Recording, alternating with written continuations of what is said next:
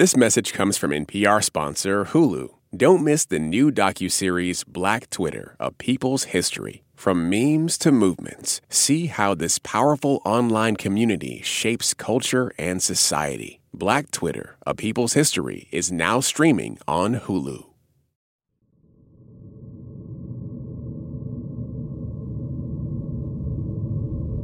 It started raining in August 1926, and it didn't really stop.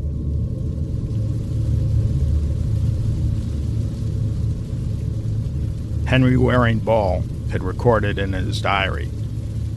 It had rained heavily for months.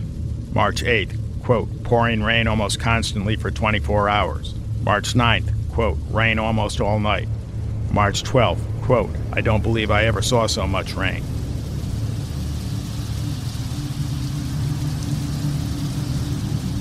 March 19th, quote, rain all day. March 20th, quote, still raining hard tonight. March 21st, quite cold, torrent of rain last night. March 26th, bad, cold rain. March 27th, March 29th, still cold and showery, very dark and rainy. March 30th, too dark and rainy to do anything. April 1st, violent storm almost all night. April 5th, quote, much rain tonight. April 6th, quote, rain last night, of course.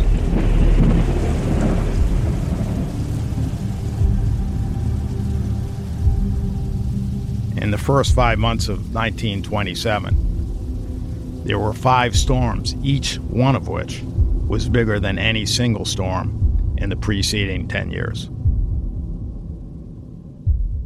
If you lived near the river and you had a brain you knew perfectly well, you were facing a serious threat.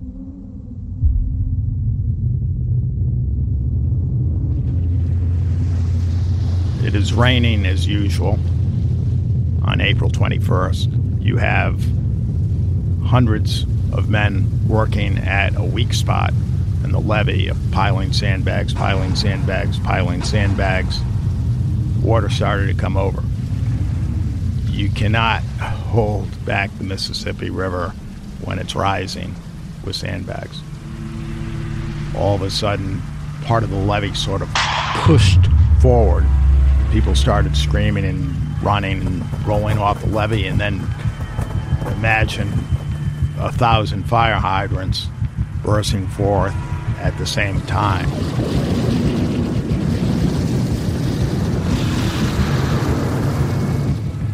Somebody said that they heard what sounded like dozens of railroad trains coming through the forest at them. And that was the water.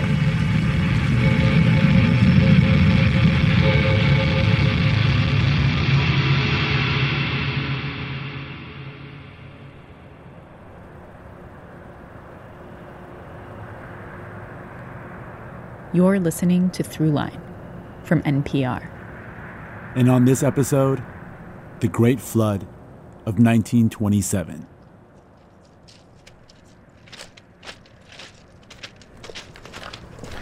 Well, we're about to start climbing the levee. And once we cross the street, we will be facing the Mississippi River. And it is a big river.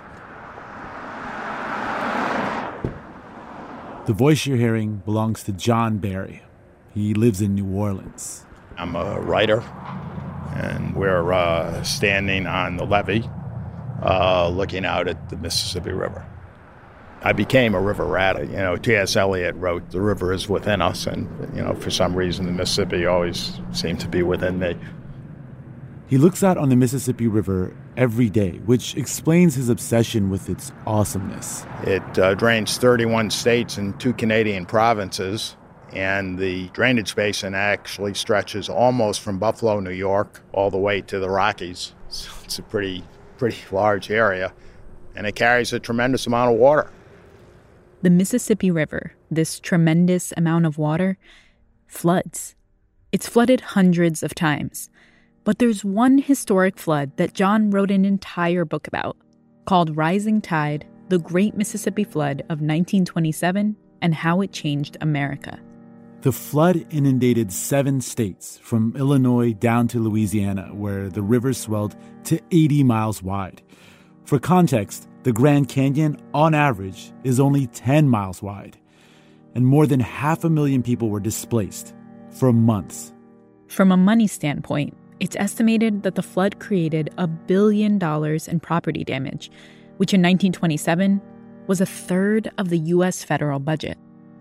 So when you think of it in those terms, it was enough to have some impact on the national economy. It had significantly greater impact on American culture, on demographics, and particularly on politics. This story about the most destructive river flood in our country's history takes us to an inflection point in the ongoing battle between big government and small government approaches to crisis. It's a story about a president who didn't think the disaster was his problem to solve, and the inherent shortcomings and prejudice that are often tied to government response.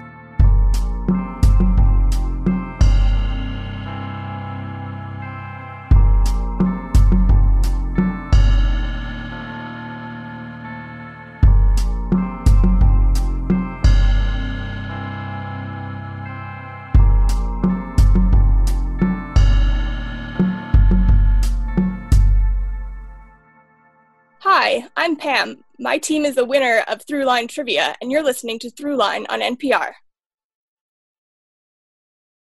This message comes from NPR sponsor Hulu. Don't miss the new docuseries Black Twitter, A People's History from Onyx Collective and Hulu. Directed by Prentice Penny, executive producer of Insecure, Black Twitter, A People's History tells the story of how Black voices found a new home online and blossomed into a force for change while laying down some hilarious tweets along the way. From the memes to the movements, see how this powerful community shapes culture, society, and politics. Black Twitter, A People's History is now streaming on Hulu.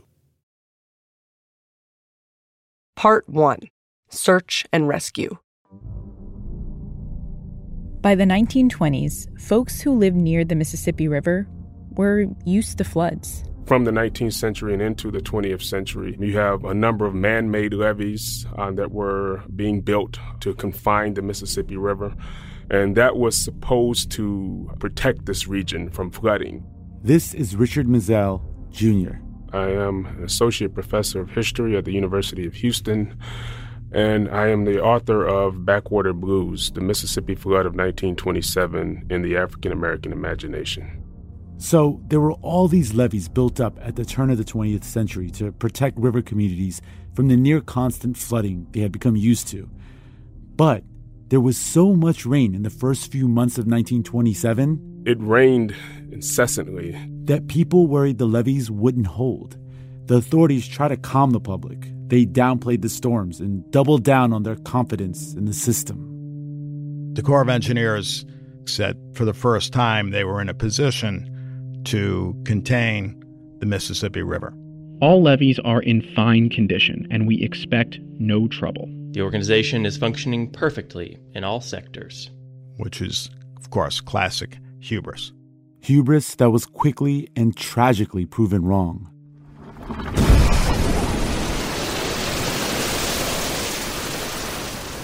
The first breaks occurred in the Upper Valley, up by Cairo, Illinois. But slowly but surely, these levees began to break throughout the Mississippi Valley and into Louisiana and Mississippi and the cotton-producing regions.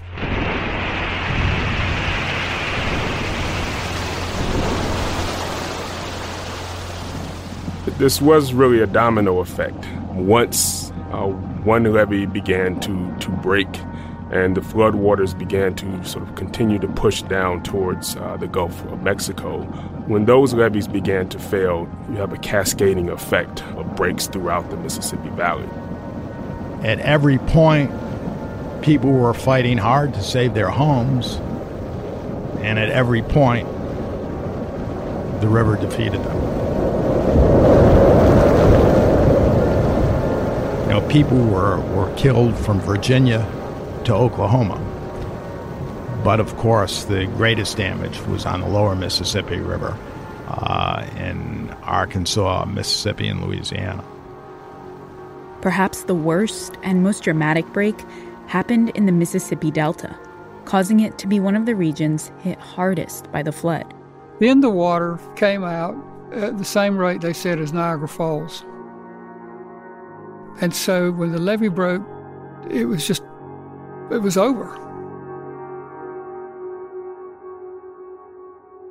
This is Pete Daniel, a researcher and the former senior curator of the Smithsonian's National Museum of American History.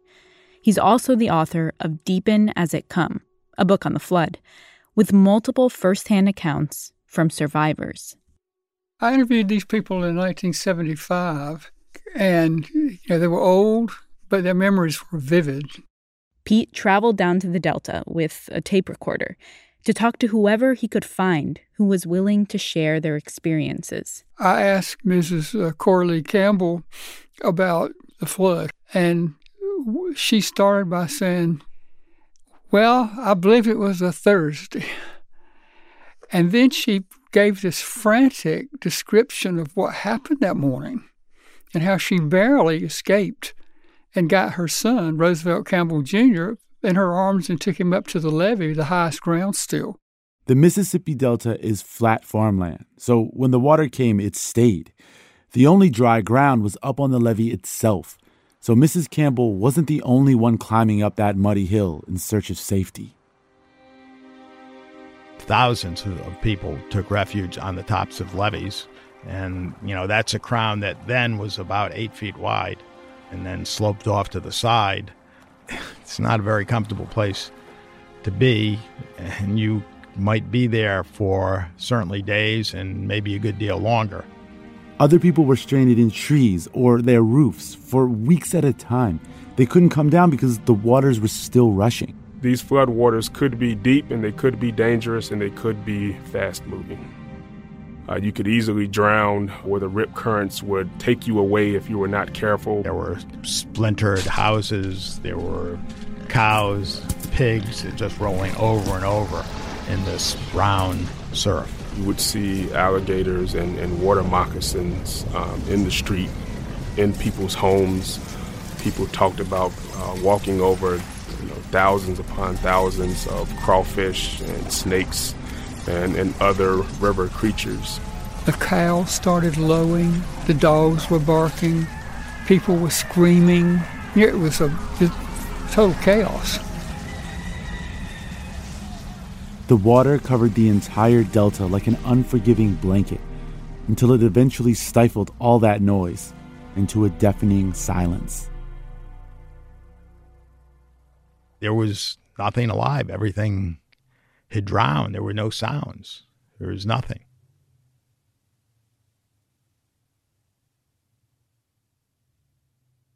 With all that noise and then all that silence, people couldn't just sit around and wait to be rescued by the federal government. So they took matters into their own hands. The rescuers in most of the Mississippi Delta were mostly bootleggers who came from Arkansas, and they had boats, and pretty good boats. It was Prohibition. And yes, the rogue superheroes were bootleggers. They claimed some of these that was moonshiners. Now, whether they were or not, I couldn't say.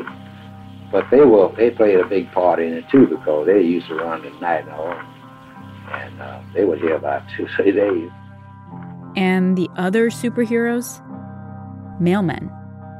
Obviously all the roads were underwater, but they would put a mailman in the back of the boat who knew the terrain and could say, well, there, 2 miles that way, there's 50 people who may need rescue.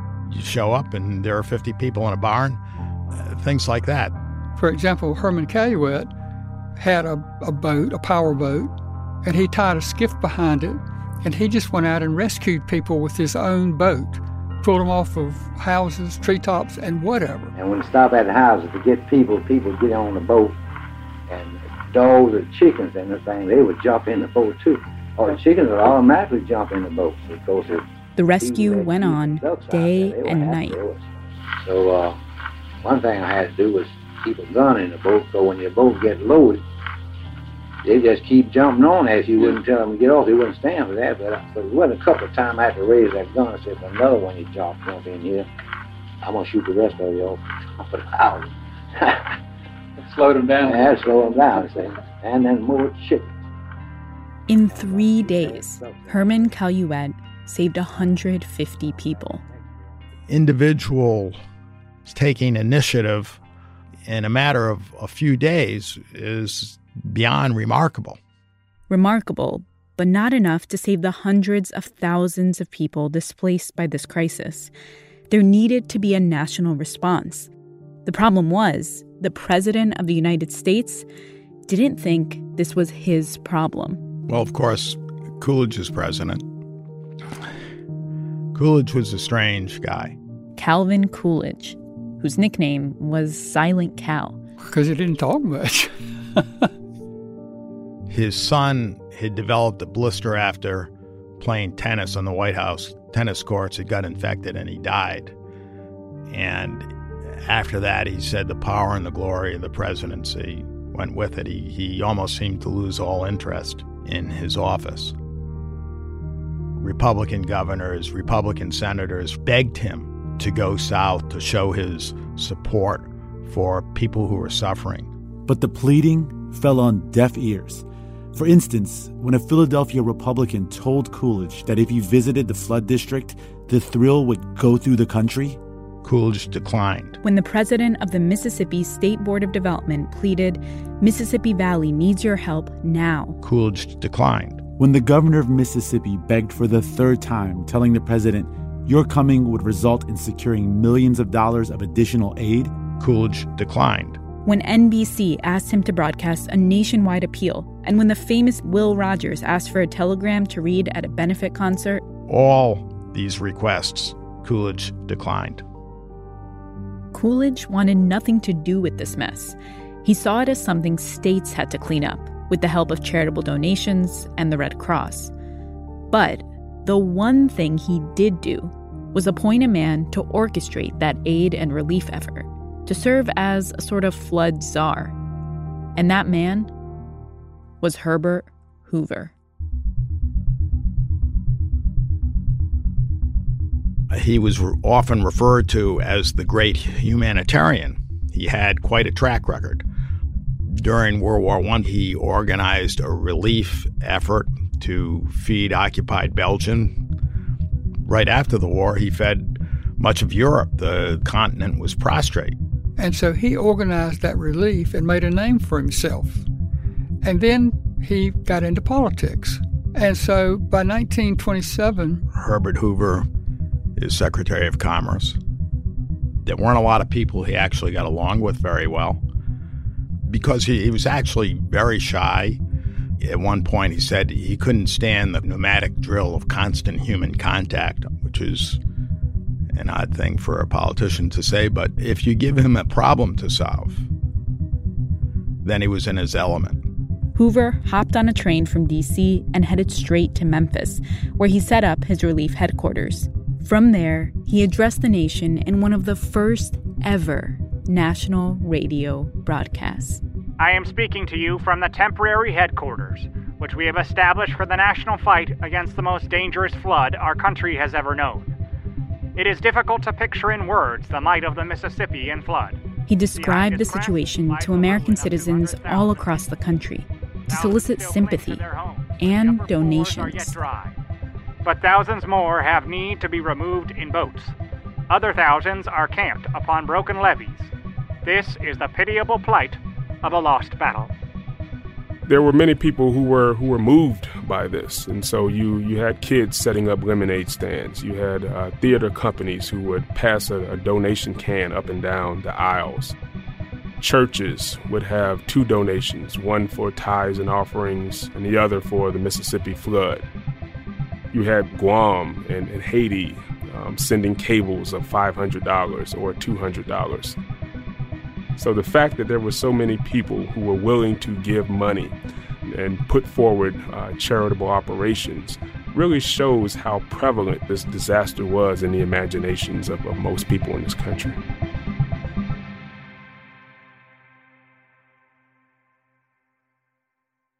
With millions of dollars pouring in, the Red Cross teamed up with the Army to set out on perhaps the largest rescue mission the country had ever seen. The Army, Navy, Coast Guard, together they sent roughly 40 vessels to the Mississippi Delta in the form of hydroplanes, boats, cutters, but also of planes. The planes were used to spot refugees. And any number of people I talked to said a seaplane would fly over and they would wave their white handkerchief at it. They would be on a roof or something. And an hour or so later, a boat would come. So it was very effective. The United States Army sent cots, they sent blankets, they sent cooks. And so it really did resemble for quite a bit of time a war zone. You know, the whole operation thrown together from scratch, from essentially zero, in a matter of a few days is beyond remarkable. The rescue missions were just the beginning. There was nowhere for these people to go. Their homes were either still completely flooded or destroyed altogether. They were refugees. And they hated that name. Mrs. Campbell said they called us refugees. And I guess that's what we were. But she said it with total distaste.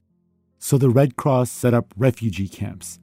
More than 150 of them. They were mostly tent cities, and they were scattered all the way from the state of Missouri down through Mississippi and Louisiana, almost to the Gulf. Around 600,000 people were being housed, clothed, or fed by the Red Cross across the country. And Herbert Hoover was looking like a hero. There was a very triumphalist narrative that you would see in most newspapers. That's very much American. That's what America wants to hear. They want to hear, oh, it was good. Everything worked out. There were heroes. And if there was the slightest criticism of anything, Hoover would always respond. He let nothing slip, even from the tiniest weekly paper in America. And of course, an editor of such a paper would be astonished and, flattered to receive a response, and it would be printed. He definitely used this flood as a springboard into the 1928 presidency. He knew how to use the press. And in the middle of the flood, with editorials hailing him as the great humanitarian, begging him to run for president, this is in Democratic papers, not just Republican papers. He is the ablest and most efficient American in public life. In personal fitness for the presidency, there's no other American, even remotely, in Mr. Hoover's class. The Oakland Tribune. But the press then was no different than it is today. It loves to hype someone, and it's just as happy to tear that person down if it has any good reason. The problem with that was that there were rumors and reports and confirmations that African Americans were being mistreated in these American Red Cross relief camps. These camps were mostly in the South, and not surprisingly, abuses began to surface. And this began to leak into what was then referred to as the Negro press. And Hoover recognized that a scandal that developed in those papers might easily spread to the New York Times and the generally read press. So he moved pretty rapidly to try to prevent that from happening. When we come back, dueling narratives over what's really happening in the relief camps, while Hoover does whatever it takes to preserve his path to the presidency.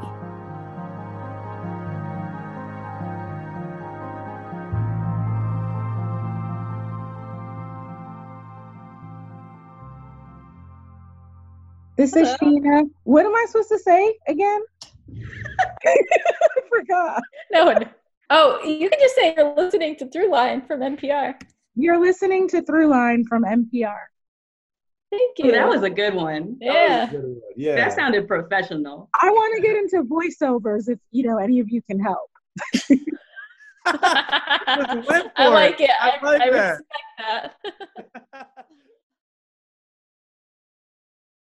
Support for NPR and the following message come from PBS. PBS invites you on a trip to the future. A Brief History of the Future is a groundbreaking series filled with hope and possibility about where people are today and what could come next. From tech to tradition, from climate to culture, from science to spirituality. Join futurist Ari Wallach on a journey around the world as he meets the brilliant minds and brave pioneers remaking people's futures for generations to come. A Brief History of the Future. Stream now on PBS and the PBS app.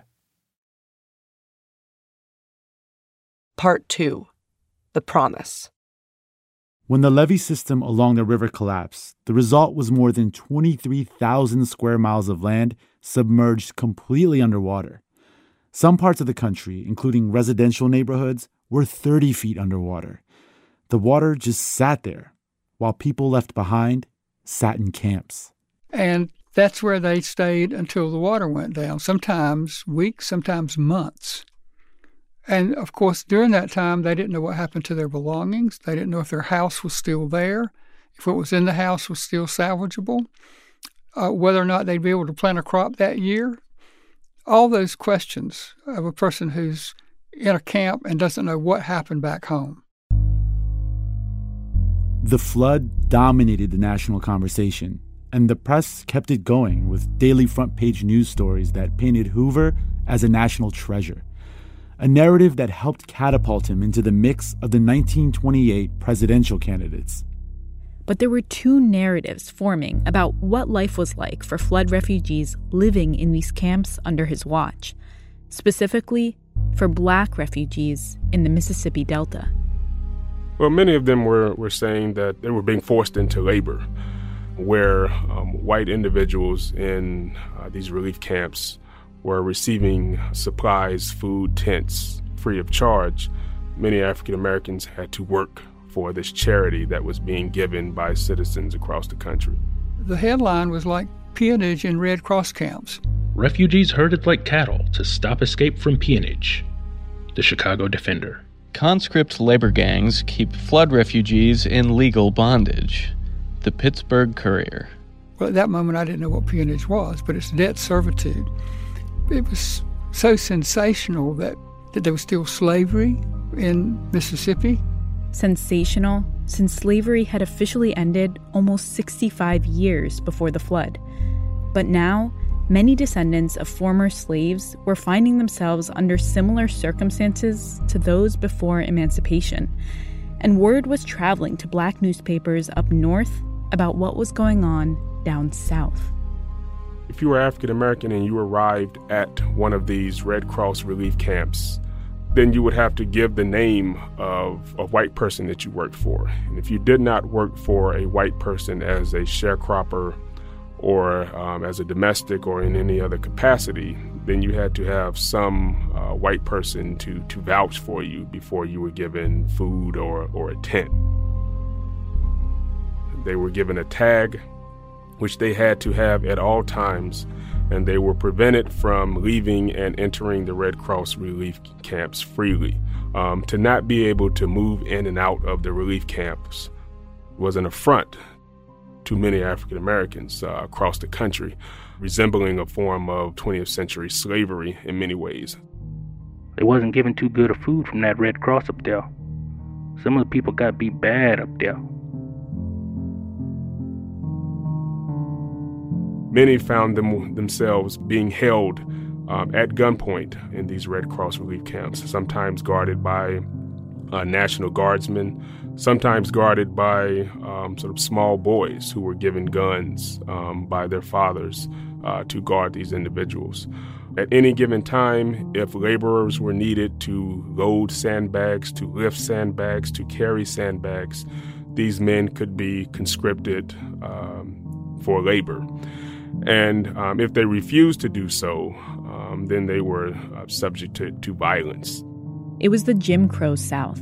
The Ku Klux Klan was at its height, and many Black people in the Delta worked as sharecroppers.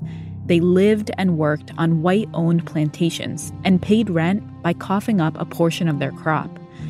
This created a cycle of seasonal, never-ending debt that the black farmers owed to the plantation owners. Because not only would they have to make a profit with the sharecropping system itself, but they would have to pay back the debt and the loans that were provided to them by the landowners. And so this system was inherently flawed. It was unscrupulous, and it was really designed to keep sharecroppers in debt every year. And white planters had every reason to want to keep the black planters in debt. That debt kept them tied to working their plantations, which was hugely important in 1927 because this was also the moment of the Great Migration, in which African Americans, roughly 3.5 million African Americans between 1915 and 1970, migrated out of Mississippi, Louisiana, Alabama, other parts of the South, to the North, Chicago, Detroit, New York City, Philadelphia. There was a huge fear on behalf of white planters that many of these sharecroppers and other workers would use this as an opportunity to migrate north, that this was the last straw. This was an opportunity to leave this country for good. There were people in the camps who made efforts to leave the camps and head to Chicago or Detroit or Los Angeles. They had lost everything. Why should they stay? And yet, leaving was almost impossible with soldiers guarding the gates. While some black and white refugees were evacuated north, many people were left behind. Some say that black farmers were left behind intentionally so that they couldn't get out of their sharecropping debts. John Barry says that happened in Greensville, Mississippi. The fact is that there were several dozen steamboats pulling barges who had gathered in Greenville. They could have evacuated the 10 to 15,000 people in a day and taken them to safety. But that's not what happened. A group of planters pointed out that if that happened, the labor force would go away, and when the water went down, there'd be nobody to work on the plantations. And instead, the steamboats left Greenville empty. And that's what happened. You know, there were roughly 150 refugee camps, and this one single camp in Greenville, Mississippi, developed a reputation as the single worst camp to be an African American. Whites were kicking coloreds and beating them and knocking them around like dogs. Hungry people, they wouldn't feed them sometimes. Just like dogs, I'll tell you. They were treated like dogs. African American newspapers in the North and Midwest got tipped off about these realities. And journalists like Ida B. Wells started publishing stories about what was going on. These people of our race are giving Mr. Hoover a loving cup in appreciation of his good work for them, while their own people are being treated like slaves. Herbert Hoover's position was that they were not in a position to go against the local norms and local customs, that they were just channeling this money into the hands of people who were in need. In the Mississippi Delta, of course, they channeled much of that money through politicians and businesses who were sort of no friends, to put it lightly, to African Americans. And so by remaining neutral, the criticism was that they were essentially allowing this discrimination to occur by their silence. Hoover was basically saying, look, all we can do is funnel money to local institutions and have them run things on the ground.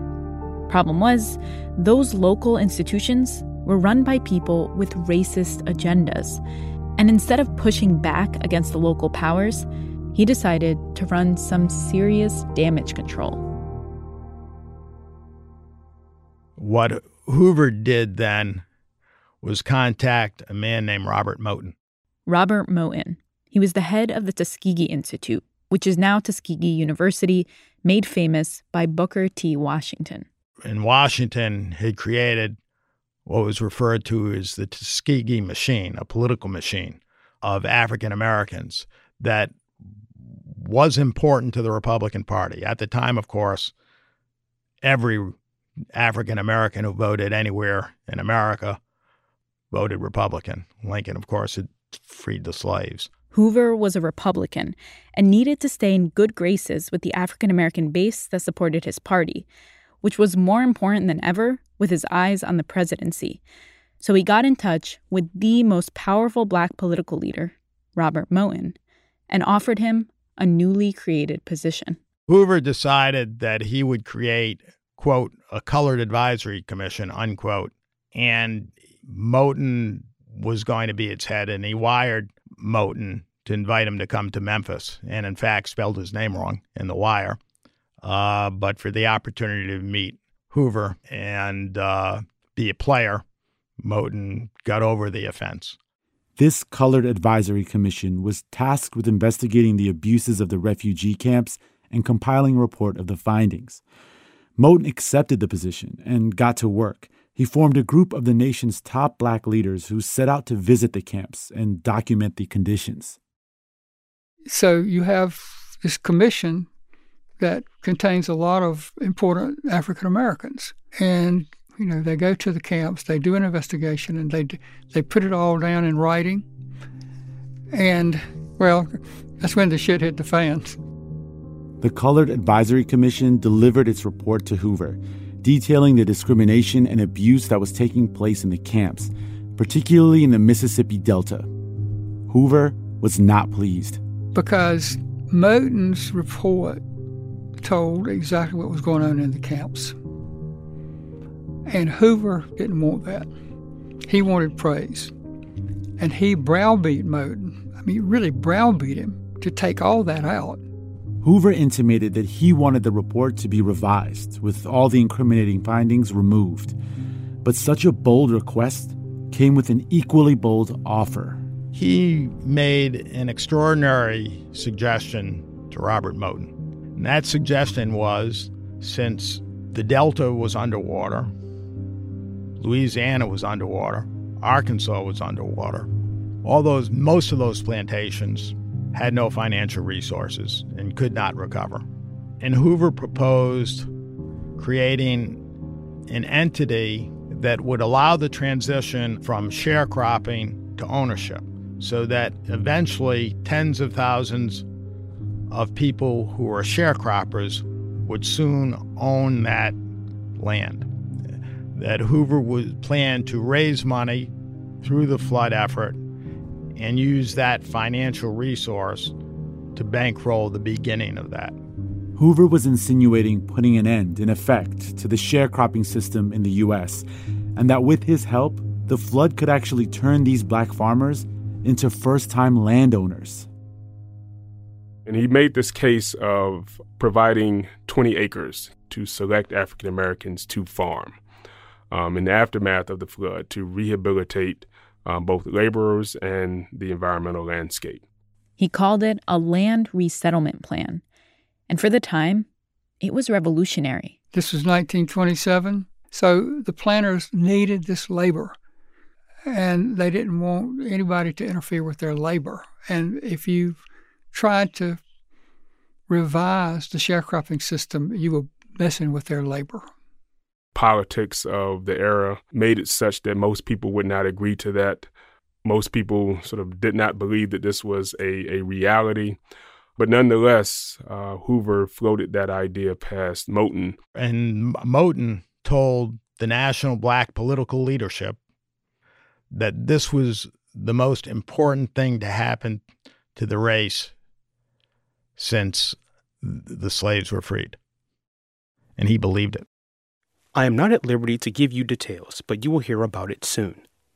But the Red Cross Fund will doubtless be the instrument for doing something in behalf of the Negro more significant than anything which has happened since emancipation.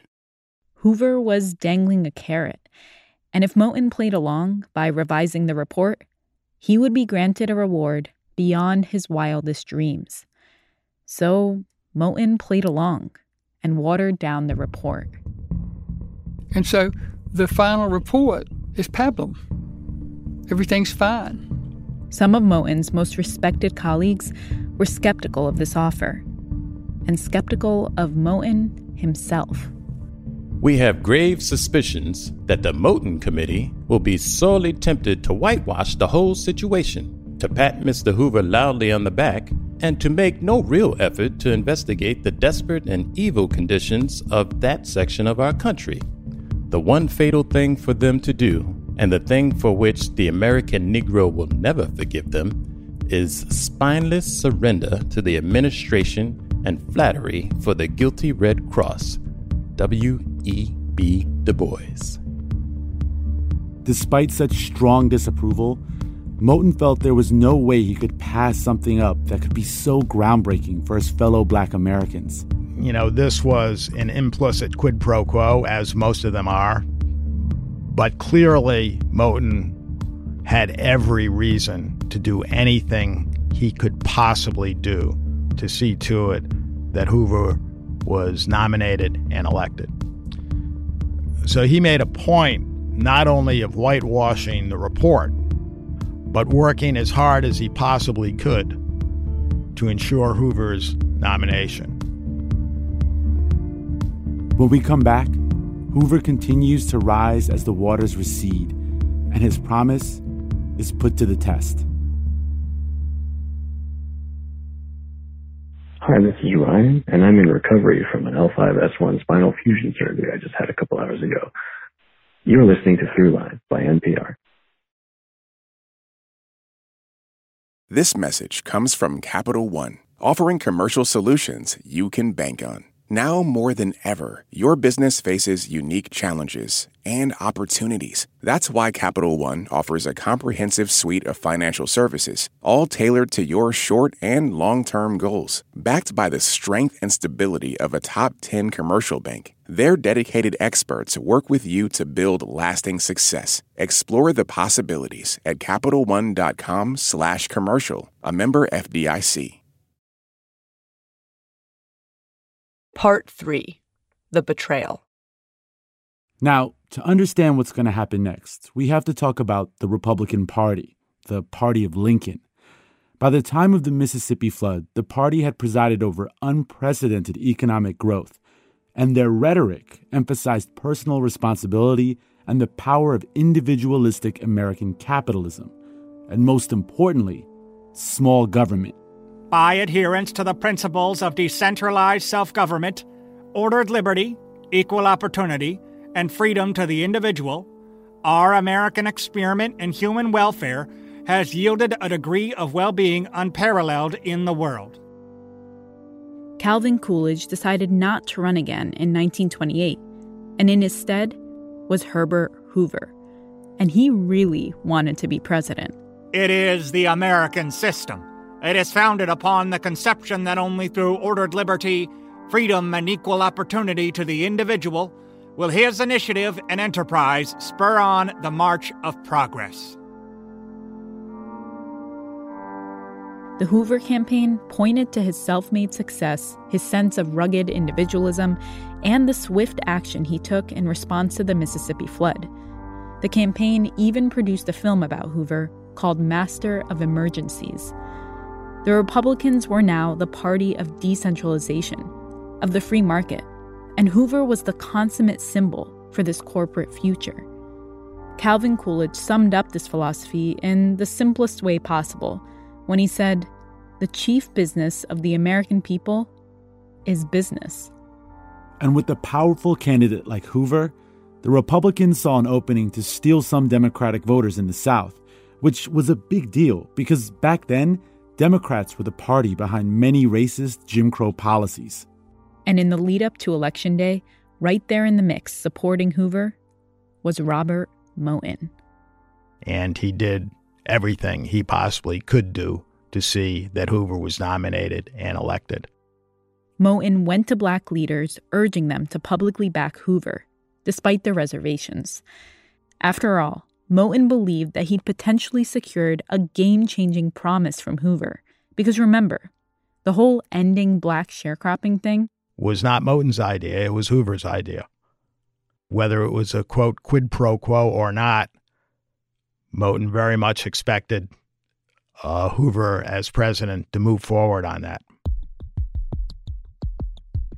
Herbert Clark Hoover has been elected president of the United States. His electoral vote now stands at 418, and may reach the unprecedented total of 467. Herbert Hoover won the 1928 election in a landslide. He has cut into the Solid South for the first time in 50 years, and latest returns indicate he has carried Virginia and North Carolina and probably Florida. Texas is in the balance. These 4 states have voted Democratic for 50 years. The Republican has swept the Corn Belt as well as every other Midwest state. But this was not the way Moton viewed Hoover's election. He saw it as a huge opportunity to end sharecropping in the South through Hoover's land resettlement scheme. And what did Hoover do once he got into office?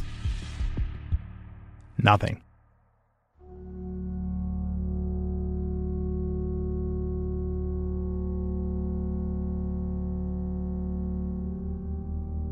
It was as if Hoover had never heard of it, even though it was his own idea.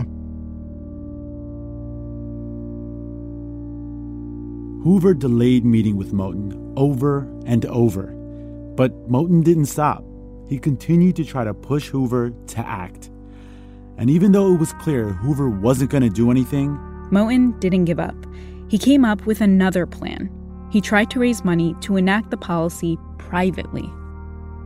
Moton began making arrangements with major private donors, like the Rockefellers, but not exclusively John D. Rockefeller. There were others as well who were very supportive of Tuskegee and African Americans in the South in general. He even got an agreement from Hoover to show up and speak to the donors privately. A word from you with half a dozen gentlemen, in my opinion, would settle the matter in an hour, so far as the financial end of it is concerned. He tried to arrange meetings and had them all set up, and all he was hoping for was for Hoover to show up at the meeting and give the most bland endorsement. You will, I know, forgive me for this seeming persistence in the matter, but if you could make the trip to New York, as you had one time suggested, it would assure success at the start. And Hoover did nothing. Kind of reminiscent of Coolidge's refusal to do anything during the flood. Moton, as you can imagine, was disappointed, understanding that this was probably not likely in an oppressive era of the Jim Crow South. The deal Moton thought he had was an illusion. And it leaves us with the obvious question. Why? Why would Hoover so easily turn his back on his own idea? Well, we don't know why he dropped it. You know, there's no smoking gun. There's no written record. It could be that he just was using Moton. It could be that Hoover's landslide election opened up other possibilities, and that was a white Republican Party in the South that might begin to rival the Democrats.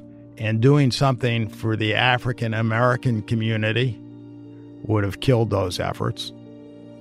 Could be that Hoover, after all, just decided it was a bad idea and wouldn't work.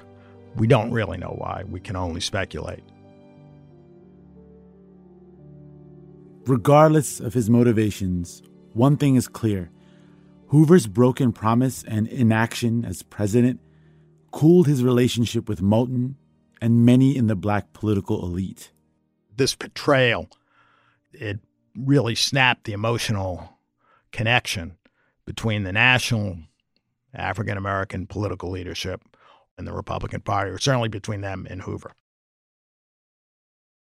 The Chicago Defender, a major black newspaper, wrote this in 1928.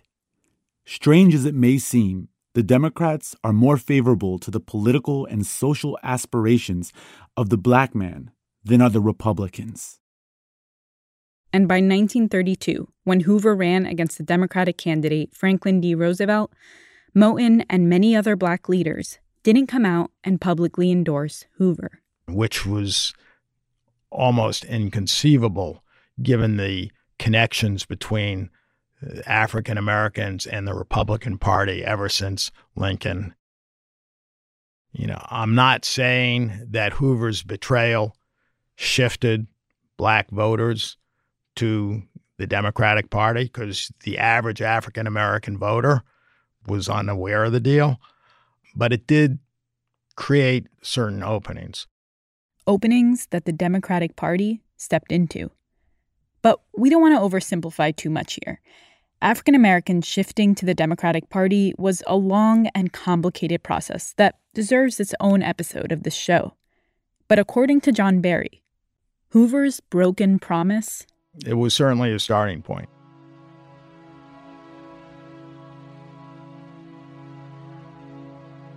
While all of the politics were playing out at the national level, back along the Mississippi, some people were going back home, or what remained of their homes.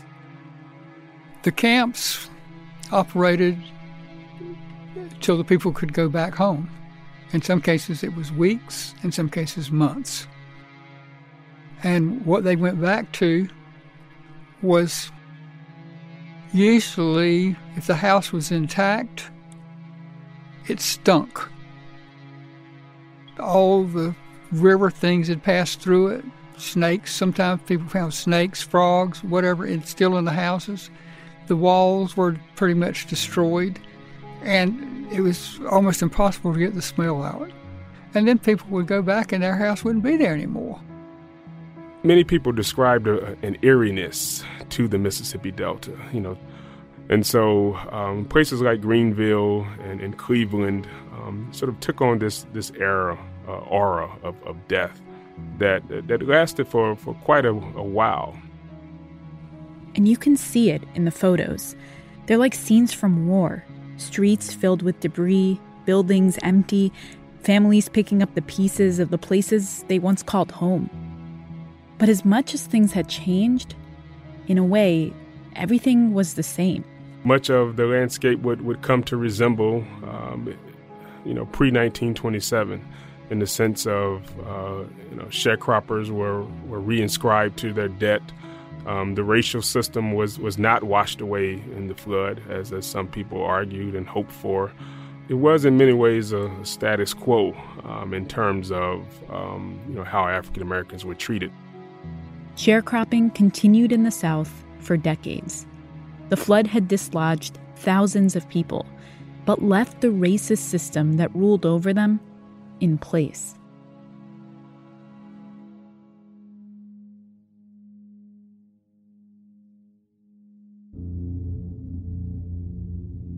One witness to the flood, named Lucy Somerville, called it a great mountain of water that brought death and destruction.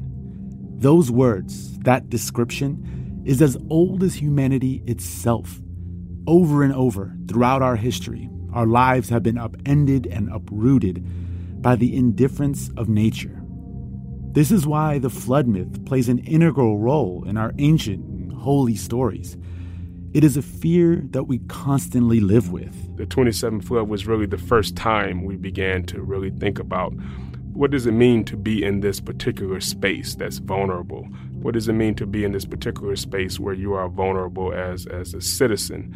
And what do people try to do after a disaster to better their situation? And I think that's one of the lasting legacies of the 1927 flood. But what happened in 1927 isn't just an inevitable stop along the path of natural destruction.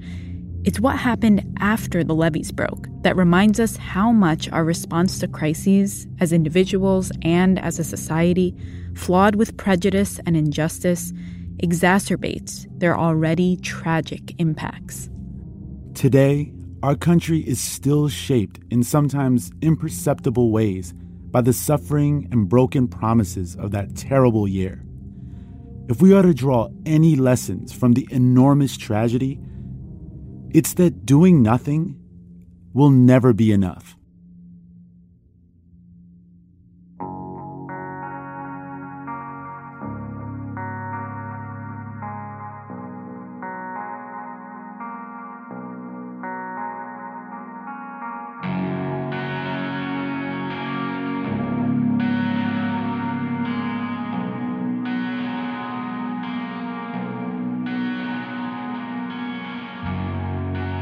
That's it for this week's show. I'm Ramtin Arablouei. I'm Randa Abdel Fattah, and you've been listening to Throughline from NPR. The episode was produced by me. And Jamie York, Lawrence Wu, Lane Kaplan-Levinson, Julie Kane, Nigeri Eaton. Fact-checking for this episode was done by Kevin Vogel. Special thanks to Diane Mack, Alan Shapiro, Jason Fuller, Alex Curley, Steve Tyson, J.C. Howard, Travis Lux, Avi Wolfman Arendt, Ken Black, Kia Miyaka Natis, and Nikolai Hammer for their voiceover work. Thanks also to Cara Talo and Anya Grunman. Our music was composed by Ramtin and his band, which includes Sho Fujiwara, Anya Mizani, Naveed Marvi. If you have an idea or like something on the show, please write us at throughline@npr.org or find us on Twitter @throughlinenpr. Thanks for listening.